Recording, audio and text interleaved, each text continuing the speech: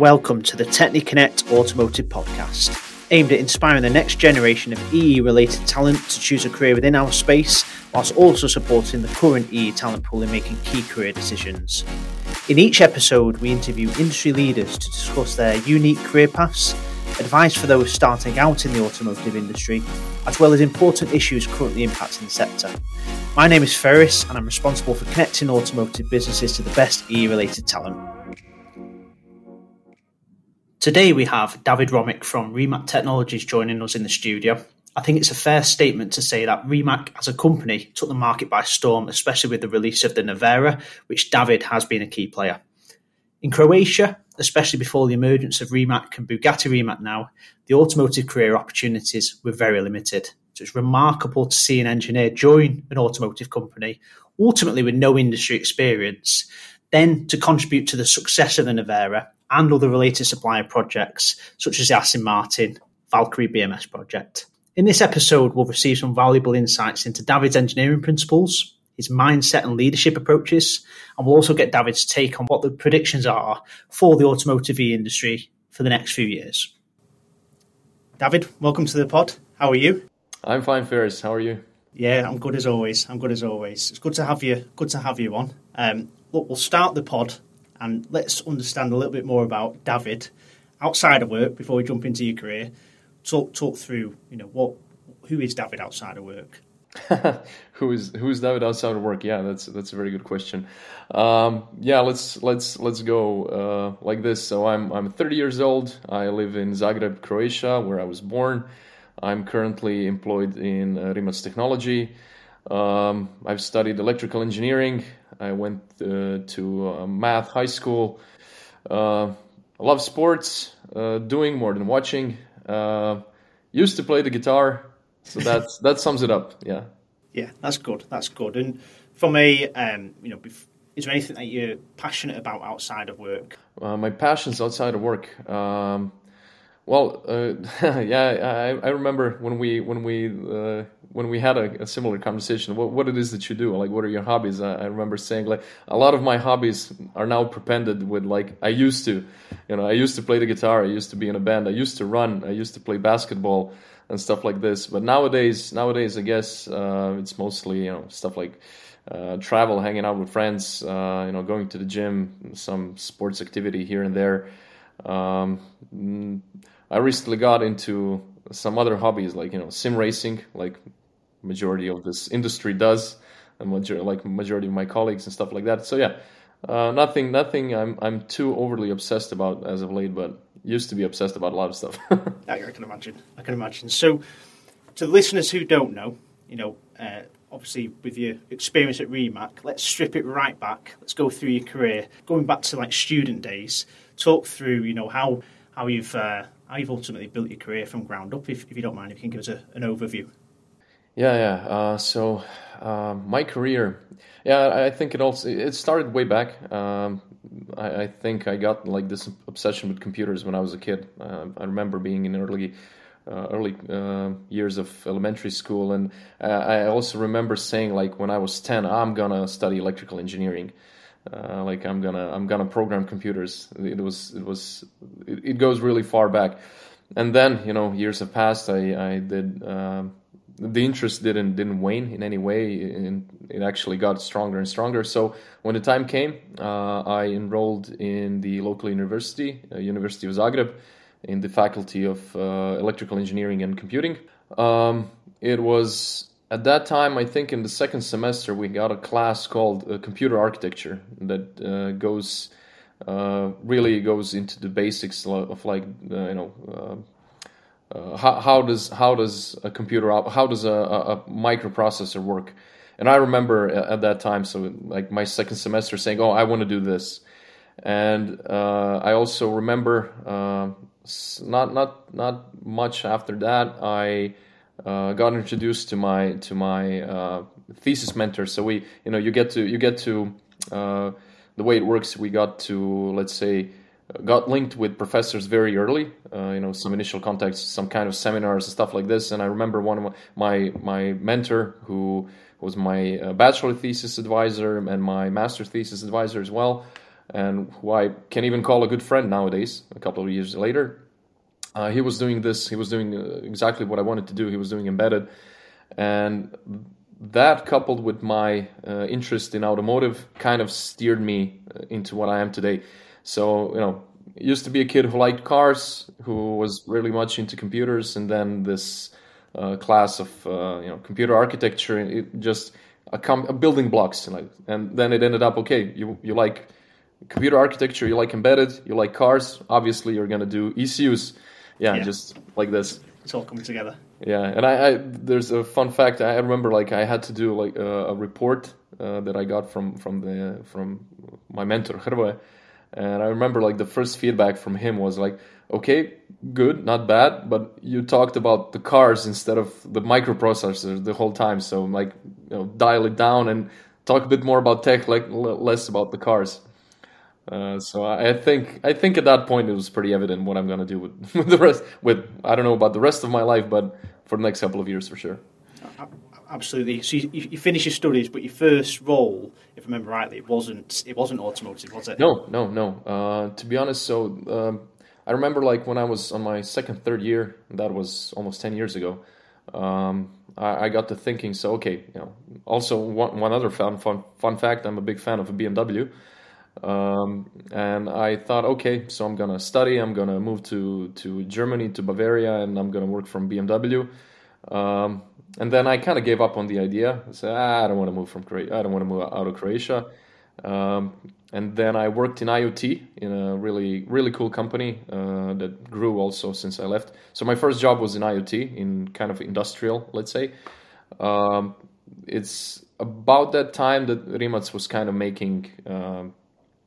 taking the stage, so to speak, and I was still, I'm going to admit this, I've said it before, I was kind of skeptical, making cars in Croatia, really, that doesn't make a lot of sense, no one did that, no. The last car made in this region was Yugo, so as I said, I was a bit skeptical, but then sometime I got a message on LinkedIn from our HR team, from Sara, so I have to shout out to Sara. She's the main culprit for what I am and who I am today. Absolutely. I owe a lot to her. So I got the message, and I remember okay, I'm gonna. It's a small country, it's a small industry. I'm gonna meet the guys, and I was blown away. I remember going there. It was October of 2017. It was a late night meeting. The company was empty. I was greeted there by Sara and Matija Renić. Matija was at that time, he held my position. He was the head of embedded software. Nowadays he's a chief engineer for Nevera. And Matija won me over. He had me. The moment he spoke, he started talking about what does Rimac do. So we from outside, bits and pieces. At that time, there was only Concept One.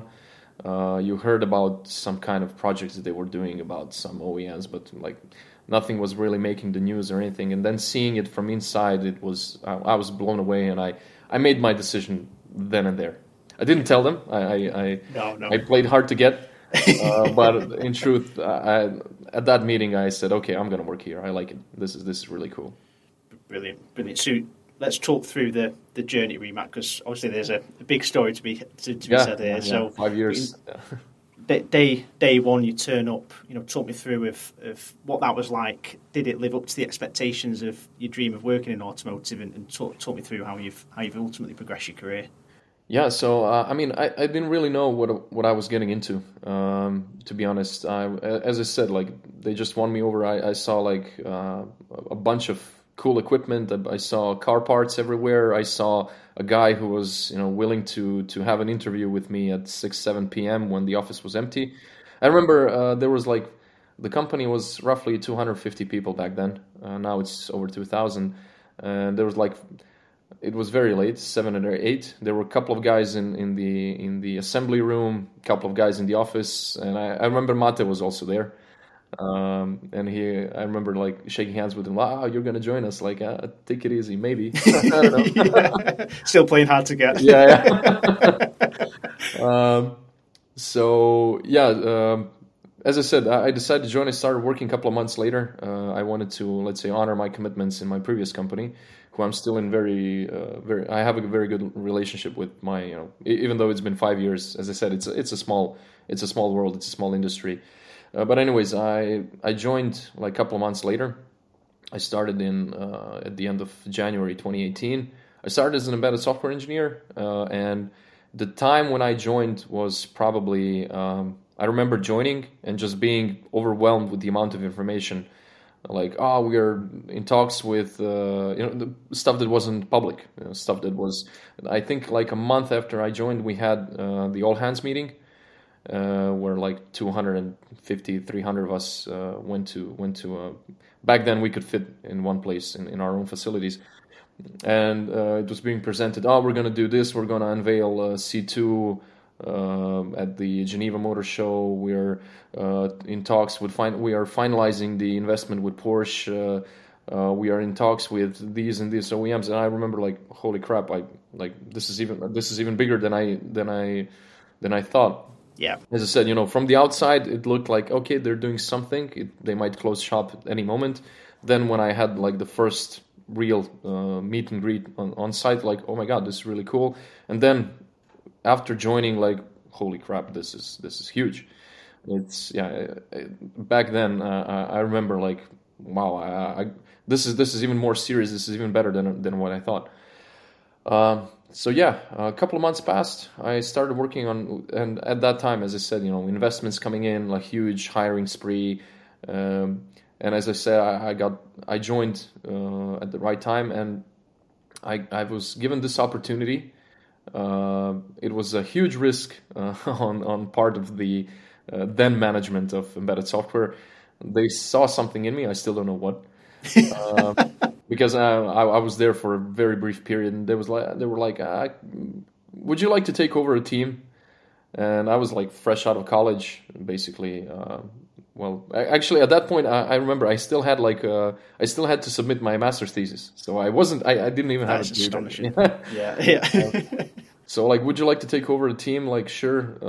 You're gonna be in charge of battery management system. I remember, cool, battery management system. Well, what does it do exactly? Like, Yeah. I can tell from the name, but like, what does it exactly do? So I had no clue what I was getting into. It was also, but I had like the same internal monologue myself. Like, well, if I say no, like, will I get an opportunity like this?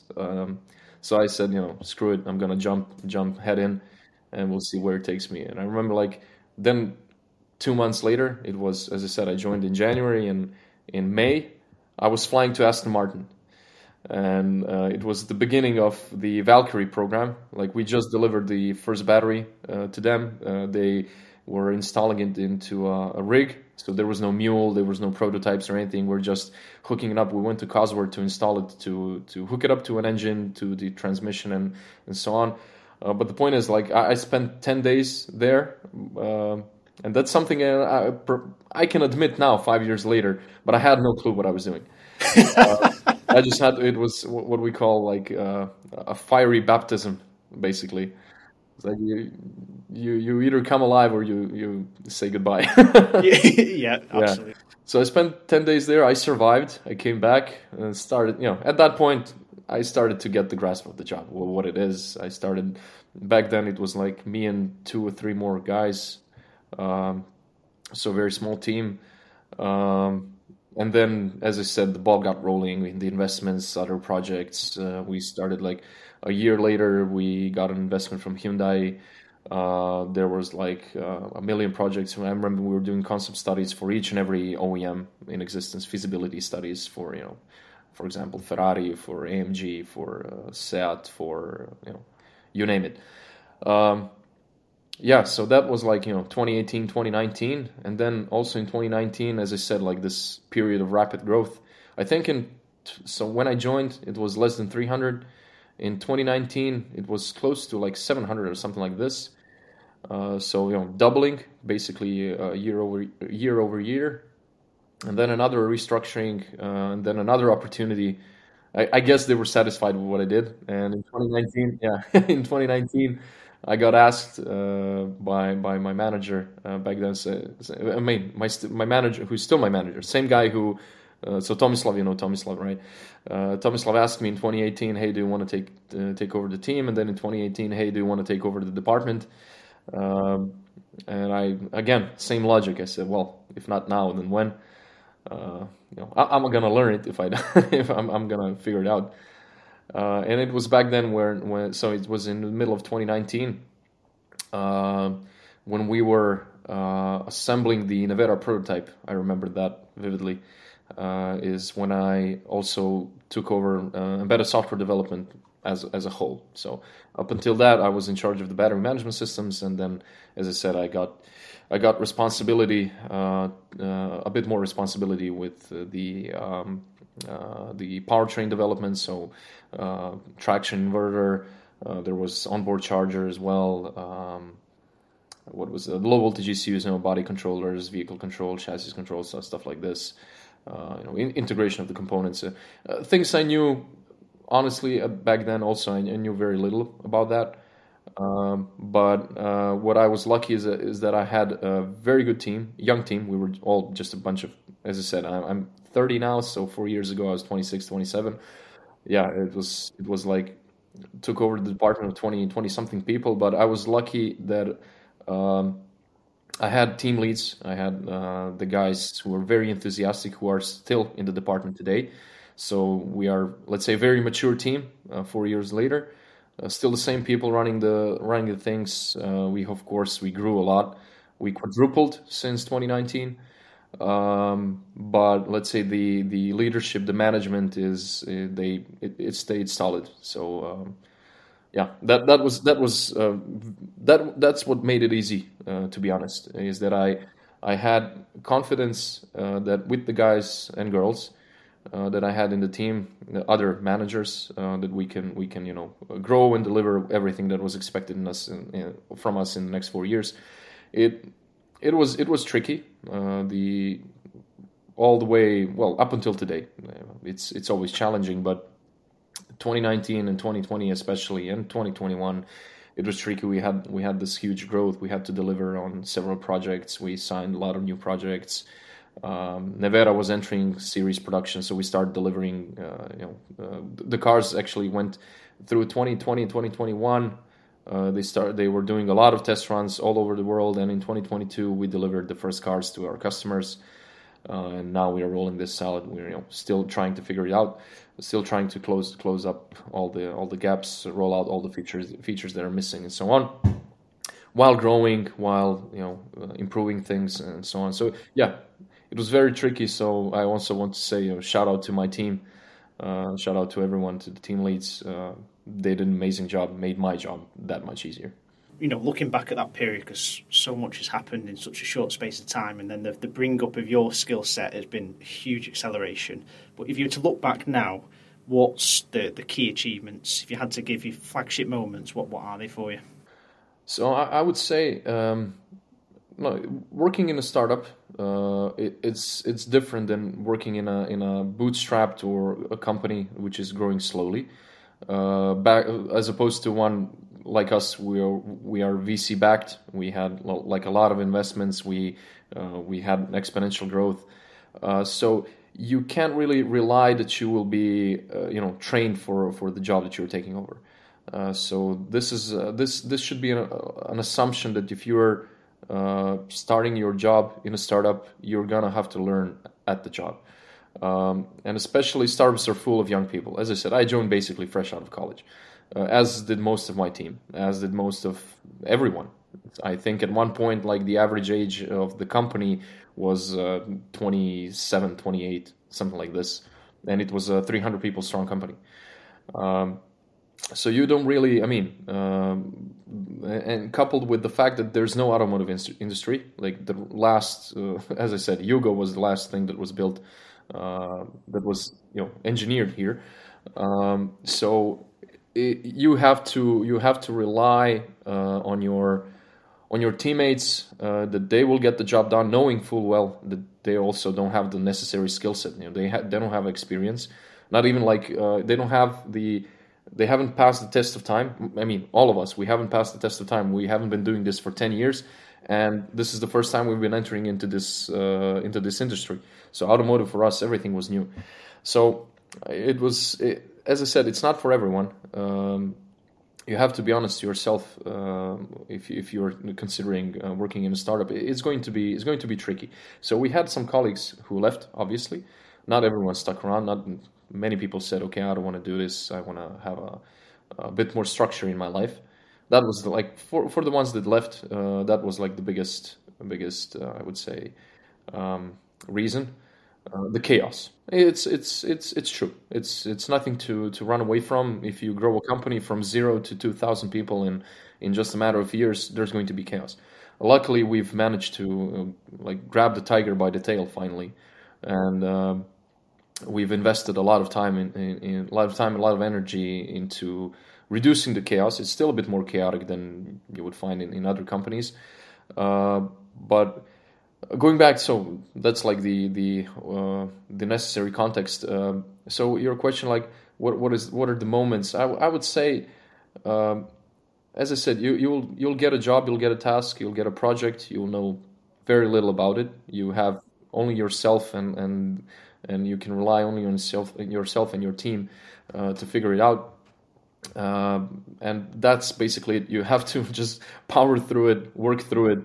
And I would say, in this crucible is what builds you in a startup. Like handling the unknowns, scaling the company, like bringing in 1 million people.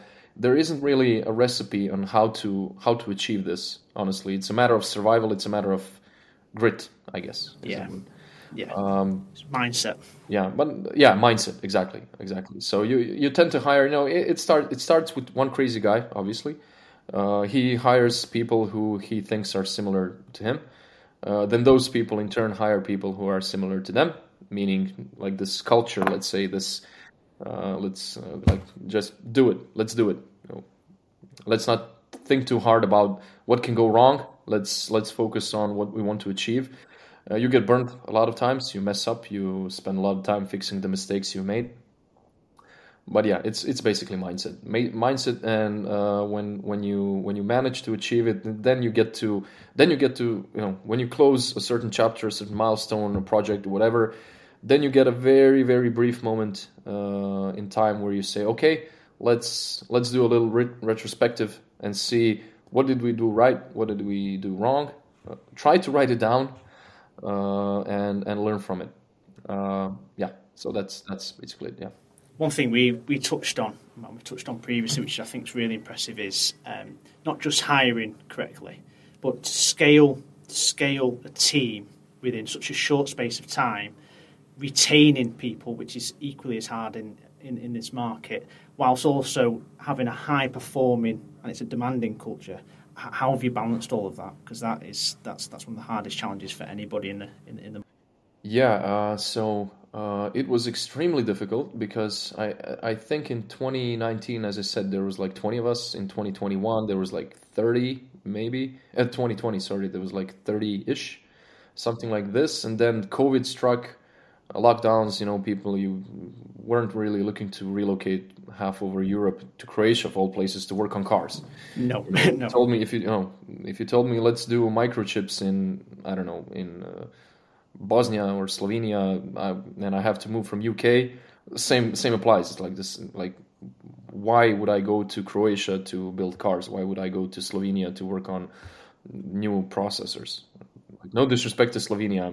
No, not so. Obviously, they're neighboring countries, so they popped to my head first. So it was challenging. So there was this barrier, convincing people to relocate. Remote work was started like 3 years ago. At that point, like remote work was suddenly mandatory. People liked it. People started demanding it. We had to adapt to that as well.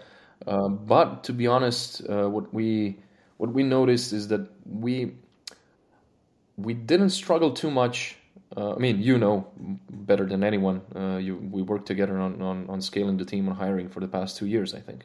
How long has it been? Yeah, something like this. As I said, you knew when we talked to the candidates what what attracted them. We were building something new. We have proven it up to a point. So people saw test drives, people saw journalists driving the cars. They knew if they were following the industry. They knew that we were developing the battery pack for the Valkyrie, for example, the infotainment system as well. That we were, I don't know, doing a lot of cool stuff like the electrified Jag. That was one of the one that, well, Prince Harry and Meghan drove on their wedding. That one, that was we were involved in electrifying that one, so the battery pack and inverters and everything, stuff like that. So we got this. So even though this is maybe not the strongest brand, we managed when we started talking to people, and they were like, "Oh, I know you guys. Like you do that cool stuff with electric cars. You do hypercars," and they were willing to. So as I said, they were enthusiasts. It was easy to bring them over in 2021. But for the past year, scaling aggressively as we did, so I think we doubled essentially in the past 12 months. So from 40 people to 80 people. Now that required a different approach. Now you're looking to hire 35, 40 people into the company. You don't achieve that with someone saying, "Oh, you guys, yeah, I'm gonna join you guys." Then you have to sell them the story, sell them what they're going to do, present the projects and everything. That was difficult. That was difficult for us in terms of just interviewing a huge number of candidates, but it was difficult as well to integrate all these people into an ongoing project, into a company that also doubled in size. And as you know, if you've been following, for our viewers, if they've been following the story, we had the merger, the joint venture with Bugatti, so that we had a company carve out. We carved out the OEM part of the business and merged it with Bugatti. That is now called Bugatti Rimac, and the remaining part of the company got rebranded as Rimac Technology, the tier 1 part of the business. So it was again, it was a huge mess. It was very difficult to achieve on all fronts. A lot of stuff was happening in the background that I was not even aware of. I know that our legal teams all over the world, Bugattis, Porsches, Volkswagens, ours, they were trying to figure this out, absorb this engineering talent and production talent that came with Bugatti and Volkswagen. At the same time, we had to shift the way that we worked. So previously it was just a bunch of departments within a single company. Now we're 2 companies, etc., and all the while adding, hiring more and more people to meet the demand to really deliver. And I'm gonna go back again. Just a huge role here was played by the existing 40 people who stepped up. As you've seen, we draw on a bunch of guys and girls from the team to conduct the interviews, to screen the candidates, to onboard them, and then once they started, the teams had to. If team leads were managing 5 people by the end of 2022, they were managing 10 people, so they had to deliver on the project and onboard these 5 people to make sure that they're not frustrated in coming into a startup, which the startup culture, at least in that regard, it's still present.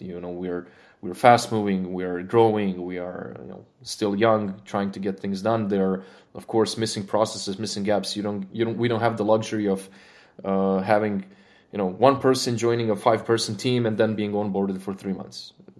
That's a luxury we cannot afford. That's a process that we don't have set up. And if I'm being honest, I don't think we are aiming to have that, at least for the foreseeable future. I mean, anything can change, but we want to keep this. We want to keep this momentum. We want to be able to bring someone over, shake their hands, just pull them immediately into a lab, into the lab car, into the prototype assembly, and saying, okay, we're doing this, and that. Follow my lead. In 3 weeks, you're gonna have to develop something. And it might sound scary. It might sound like it's really a gap on our part. But what we've seen is that this is the part that people like the most. Like they get to work on things immediately. They get to experience the project immediately. They get to be close to the car, close to the component, close to the bare metal.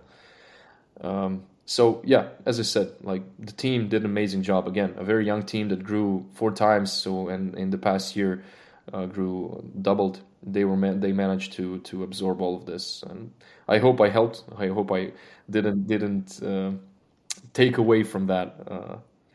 I think from an outsider looking in, I think one of the USPs I've seen, and you've touched on it today, is 26-year-old David comes in and is thrown into Aston Martin, working on a BMS development project.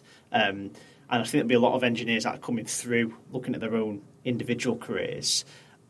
We've talked about it behind the scenes a little bit about the engineering fundamentals, but if you were to go back to helping David when he was still in college and he was coming through, based on the successes you've had, based on the struggles you may have had behind the scenes, what tips would you be giving to the younger generation coming through now? Because I think there's a lot of inspiration to be had that you were chucked in the deep end and you managed to really fly with it, as did a lot of people in Rimac. And I think that's what makes you very, very unique as well. Yeah, so I wouldn't advise anyone to follow my student days, follow my footsteps there. I have to mention I wasn't the best student, to be honest. I had these periods of I got away with it in elementary school and high school, and I thought I'm gonna glide through college as well, and then I hit a brick wall, and then I had these ups and downs. First year went okayish, nothing to be proud of too much. On second year, I hit a wall. I realized, okay, I have to sit down and study. This isn't going to be easy. And then I had the misfortune of failing a couple of classes, and that was a wake up call. And as I said, at that time, I got in contact with my mentor, Romić, who is a professor at the Faculty of Electrical Engineering and Computing. And as I said, we started talking about my current area of interest, which was, as I said, back then as well, microcontrollers and stuff. And I remember when I flunked a couple of classes, suddenly my schedule was a bit clear. I had more time, and I said, okay, I can spend my time watching TV and just dealing with the remaining classes, or maybe it's probably a better idea to use this misfortune to rectify the previous failures. So I remember shooting him an email, say, "Hey, like I have free time. I know you're always busy with a bunch of projects, And he replied immediately, "Yeah, sure, come tomorrow." I remember, come on. It was Monday. See you on Wednesday. You'll meet the guys who are working on this stuff, and I'll put you in. And so the point is, I was lucky that I had at least this little stroke of genius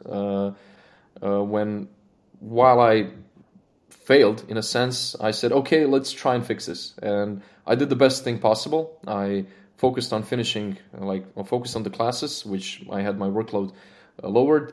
But then I could go full steam ahead into projects, into extracurricular activities. I think that was the defining moment. When you have to put certain things that you learned and a lot more that you haven't learned into practice. So basically, it's Rimac light. You show up, you know a thing or two about microcontrollers, in my case, electronics, stuff like this, programming, and then suddenly you need to connect a sensor to a Bluetooth module or something else and display it somewhere, blah, blah, blah, and then you start scratching your head. And you have a couple of colleagues from college working on that as well. You exchange ideas. You spend some time in the lab. You hit a wall. You figure it out, and so on. So I think that was that is the main change of habits. I would say that was one of the foundations, the cornerstones that I then took into the work as well. So the first company, the second company, so I did student jobs here and there, and then I got employed into that IoT company, which is called Byte Lab. we were also exploring. So the point is, if you are able to build this kind of, let's call it curiosity, that when you don't know what you're doing, you're not an expert, it's something completely new. I mean, everything is always new when you're doing engineering, but if you have like zero knowledge of the area that you're trying to tackle, I think that's the most important thing. So, as I said, no one should look at my student days to say, well, this is what I should do. But if there is one thing that you should do, that everyone should do, is try to do actual work. Try to, lab exercises are cool, but it's a laboratory environment. Try to step out of it. Try to step into the real world as far as possible. So, and I would say that there is a huge opportunity to do this in Europe and in Zagreb as well. It's called Formula Student, and that is one of my biggest regrets. So, and I want to say this: it's hard to have regrets. So I'm happy with where I am and where I ended up. Absolutely. So I don't want to talk too much about regrets because every mistake and every wise decision led me to where I am, and as I said, I'm content. So I'm always trying to see what's the next challenge, what can I do better. But as I said, I don't have a lot of regrets. But there are things that I probably would have done differently. And Formula Student, if you want to do, if you're into automotive in any way, that's perfect.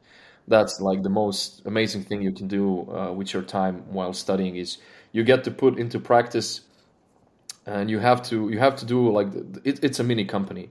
You essentially have to do project documentation. You have to engineer something that you have no idea about, and then you have to place one of your colleagues in the cockpit to drive that thing around, going like up to 120 kph. It's not easy. So what I'm saying is project work, and a special mention to Formula Student. I think that's an amazing project. If you want to do automotive, if you want to do something else, any kind of industrial, I'm sure there are similar projects to Formula Student. Looking at some of the really good engineers out there, some of the technical leaders, some of the chief engineers who've done really well in the space, I think even we've discussed it when you engage with engineers, you look at that blend of skill set, fundamentals of engineering, what they bring into the table, but equally, how key would you say mindset and culture is within a company? There are a couple of those cliches that get thrown around on LinkedIn a lot, like when choosing a company, choose your first boss, right? So to expand, there's a little bit of truth there. I mean, a lot of, but I hate those cliches because they're cliches. But the point is, the culture of the company and let's say the pace that things are moving inside, they're very important, I would say. For me, so I'm not gonna say bad things about some companies, but there are some corporations. I mean, all corporations eventually. So I'm pretty sure at a certain degree, it will happen to us as well. But they get a bit slower. It becomes a huge system. For me, I decided that I don't want to be a cog in a ginormous machine. That I'm completely unaware of things, that things are moving slowly. I wanted to be thrown into a fire. So if you're looking to, and going back to what I said, it's not for everyone. I'm not saying that everyone should work at a startup. Far from it. Maybe, if you want peace and quiet and a good work-life balance, a salary, whatever, there are companies who do amazing things where you will work in a bit more controlled environments and so on. But if you like chaos, like I do, then join a startup. Join a startup, and then you will spend a couple of those years building inside of chaos and helping to reduce that chaos, and essentially building the things that you claim not to like. In my case, you help to build a corporation. I'm joking, of course. We're not a corporation. We are, but we still have that. We still have that spirit. We still have that culture. So these things are very important. Like where you're going to, whether you want it or not, you're going to be influenced by the people who surround you. And if you spend like 8 to 10 hours a day working with some of the colleagues, with your colleagues, and the atmosphere there is non-ambitious, you're going to blend in. So yeah, again, without sounding too pretentious, I would say that, at least for me, I had this aha moment, so to speak, where I said, okay, you know what, I want to go into, cutting edge, where I know nothing, and I might get fired for not knowing anything. But it's a cheap risk when you're 25. Yeah, and to be honest, it's a cheap risk when you're 30 as well. And ask me in 5 years, I'm gonna probably say the same thing. So we joke internally that Rimac is a pressure cooker, right? You learn a lot faster, and I think that applies for all startups.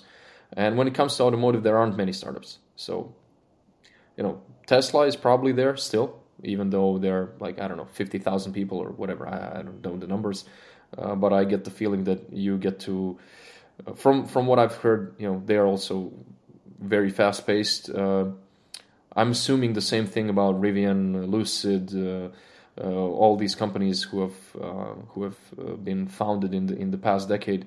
I'm assuming all of them are pretty fast paced, where the opportunity to learn and to grow is humongous, which is ironic because you're going into an environment that is completely unprepared for what it's facing. So Rimac in 2018 and especially in 2013 and 2011, at every step up until a couple of years ago, we had no idea what we were facing. We had no idea what was around the corner.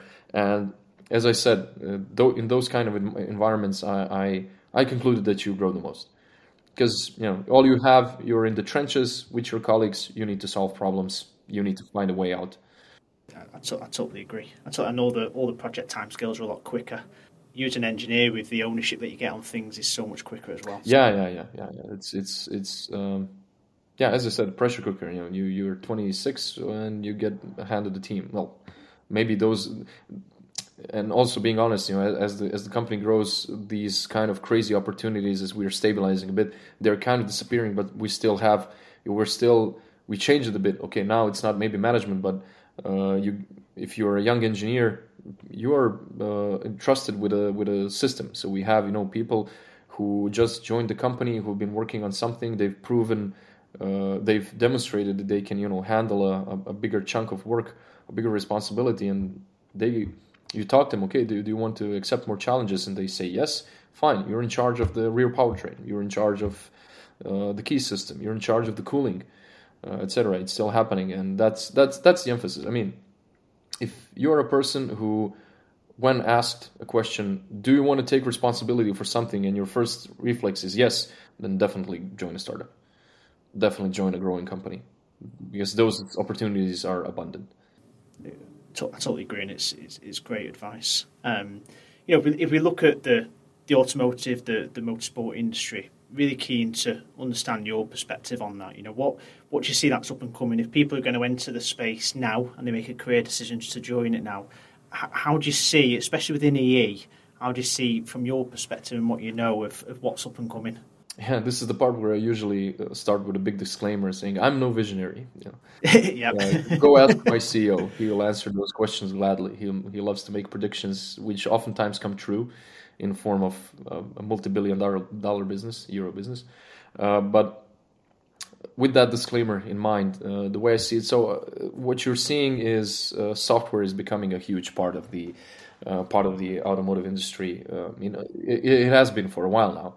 But we seem to be into that phase of huge growth. I'm not sure whether to call it still exponential growth, but there are job ads for software engineers popping in each and every company possible.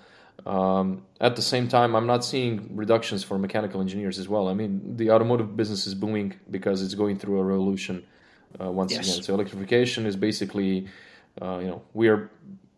I'm not going to say the industry is back when it was 100 years ago, but it feels like this. It feels like there is a huge disruption, to use a bit more cliches. But there's a huge disruption in forms of electrification. That implies a lot of software. The human-machine interfaces, the HMIs, the infotainment systems, the screens, the buttons and everything, touch screens, connectivity, blah, blah, blah, all these things, they're trickling down into like the lowest market segments. So nowadays when you buy like the cheapest car, it still has like a huge screen. You can connect with Apple CarPlay or Android Auto. So the point I'm trying to make is there's a huge demand for software engineering in automotive in general. It's very different from software engineering in every other industry. I would say, the transport industry, the mission critical industry is very different. There's a lot of care being taken, making sure that whatever you write, any line of code won't kill someone. So, automotive, railway, aerospace, space, military, whatever, they're a bit slower, that needs to be said, than, IoT or web development or anything of the sort, obviously, where you can, the Facebook famous move fast, break things. It's kind of, yeah, you want to move fast, but you really don't want to break things. You don't want to use the words break things when talking about moving something that weighs 2 tons. But if you're interested, if there are any concerns whether this industry is going to continue employing a bunch of software engineers, I don't think there's any concern there. I think if anything, the demand is so ridiculous that Europe is seeing another influx of people moving every which way.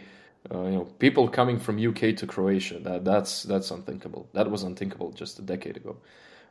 People moving from we had, so for example, okay, we are also specific, but for all the other companies as well, coming all over the place, anyone who wants to work on automotive software, there's just such a huge demand. You've obviously covered quite a few key areas there. Is there any specific areas that you'd highly recommend people to not necessarily just specialise in, but pay specific attention to over the next few years? Yeah, we especially here in locally, as I said, being the first kind of automotive company of this magnitude, our colleagues, when we visit the universities or when the students join us, they ask us the same thing, like, what should I focus on? And we give them the same answer, like, forget about becoming an automotive specialist. At least that's maybe someone might say, some embedded software manager from a different company might say something different, but at least for us, I would say that learning the domain, handling the domain is a skill that gets learned. Not easily. There's a learning curve. There's a period of time. But if you have your engineering fundamentals, if you're a good programmer, if you know basics of electronics, if you know basis of communication protocols, whichever they might be, if you mastered what you are being taught at a university, and you have any kind of real life experience, any kind of project that you did from scratch, that you did something that wasn't just dry university work, but even if you haven't done anything, even if you've just quote unquote did your job well at the university, grappling those basics of engineering, figuring out a domain is very easy. So without oversimplifying it too much, if you know embedded and you want to develop ECUs in an automotive company, it's not necessary that you know AUTOSAR, you mastered AUTOSAR, something like this. Like I would say any student that's focusing their time mastering AUTOSAR, I would say they're wasting their time, honestly, because not because it's stupid or unnecessary, but because it's something that you will learn so much quicker in a company. It's something, if you can get exposed to it, fine, but you shouldn't, anyone considering moving to automotive, they shouldn't think too much. Again, it will be different from company to company, from department to department. Sometimes you're looking for that, project demands a senior that knows their shit. But if you are willing to take maybe a junior role or have some kind of a period where you're learning, I would say that if you have good engineering fundamentals, that you will learn and you will master the domain very quickly. At least that has been our experience, because again, we cannot rely, if we are hiring locally, we cannot rely on hiring someone who has tremendous experience in automotive. We hire someone based on their critical thinking, their knowledge of the fundamentals of engineering, and we teach them on the job in a matter of months. And they very quickly they get onboarded. Very quickly they pick up all the things. As I said, if you have good foundations, building like a couple of walls on top of those foundations, it's easy. It's a unique philosophy, and it's really, really good advice. It's really good advice, and I think taking from that, it's wait until you enter the commercial world where naturally you can progress into a specialist, rather than focusing on becoming a specialist before you enter the world, which is. Yeah. I mean, personally, that was my mistake. As I said, I knew about Rimac, for example, and I wanted to work on cars. But what was, that mistake that I had back then was I was kind of scared. I noticed, okay, they're doing battery management system, vehicle control units. I know nothing about this. Why would they even hire me? Even if they hire me, they're gonna fire me like in 2 months. Like, where would I learn this? And that was, thankfully, it didn't last long. That mindset. But when I joined, they were like, fine, chill. Of course you don't know anything. No one does. Like, that guy also, he doesn't know anything. But look at him. He's working on it. He's going to figure it out in 2 months. And the same applied for me. Like, a couple of months later, I got better. And then a couple of months later, I got even better. The same goes for all of our colleagues. So nowadays, when we have someone, students, I remember, like, one guy who joined in, like, I think it was May or June. A month later, I saw him in the prototype assembly room. Nevera was on a lift with doors open, with bonnets open. He was connected and he was doing something. And I feel oh my God, he joined like a month ago and he was already doing something. He got it. So yeah, use that example. Think of that guy who joined the company and a month later he was already doing something. Why? Because he was a clever guy and a good engineer. He wasn't a good automotive specialist. He was just a good engineer. Just a good engineer. Just a good engineer. Yeah. No, it's. Are you ready for your big $1 million question? So, key thing here. So, why develop a career within the automotive industry from your perspective? Everything you've learned, the journey you've been on with Rimac. Anybody who's looking to maybe come into this space. What's the big whys for you, David? Why do you want to go here? So, I would say. Without going again, trying to avoid too many cliches. Again, I would say if you're forcing yourself into it, then it doesn't make any sense. If you're doing it because I don't know, you think you're going to become rich or whatever, it doesn't really make sense. I think that advice applies for anything. Everything, all good things will come as a consequence. But if you are motivated by something that should be a consequence, you're not going to do it right. So for me, when I graduated, a couple of my friends, I went into embedded because I liked it. A couple of my friends, they did computer science and they are now employed in Google, Facebook, whatever. They had a different career path, but the point is, all of us, we didn't think we were in part.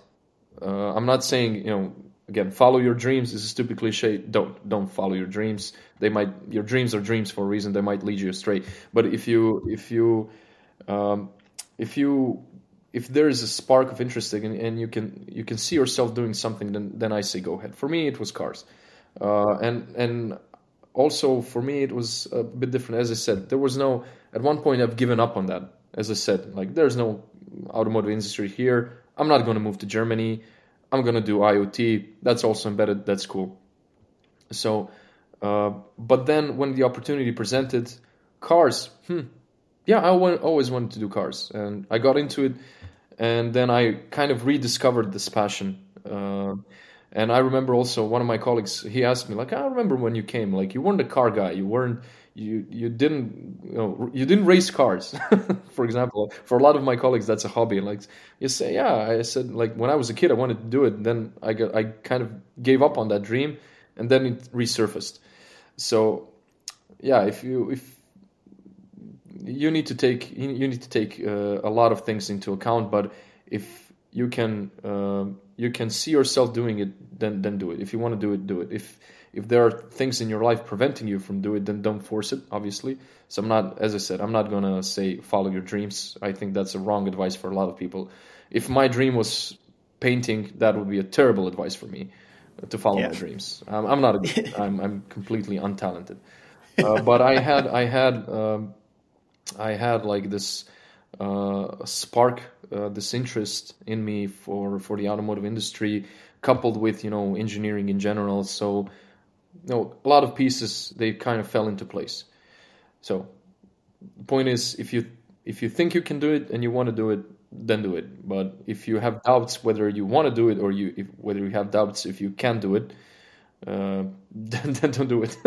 No, that underlying passion is absolutely key. It gets you through the days where ultimately you don't want to work. That's important. If you're going into something knowing that it's difficult, then passion is a must. Because to be honest, as I said, back when I joined, not knowing anything, there were overtimes. There was a lot of things that would prevent lack of passion in a certain other area would have prevented me from going the extra mile, as we say. Yeah, obviously, trying to be a racing driver, then sacrificing that, and then playing a key role in designing the Nevera is not a bad compromise. Yeah. Actually, first it was a mechanic, then a racing driver, then enter into embedded. Yeah, exactly. Absolutely brilliant. I think there's loads to take from this for the listeners, people who, it's a slight different twist on the philosophy of progressing your career, which has clearly produced a lot of success, both within your team, both within Rimac as a business. And I'll just thank you very much for coming on. Yeah, thanks for having me. It's, as always, a pleasure to talk to you. Thanks, David. Thank you, Ferris.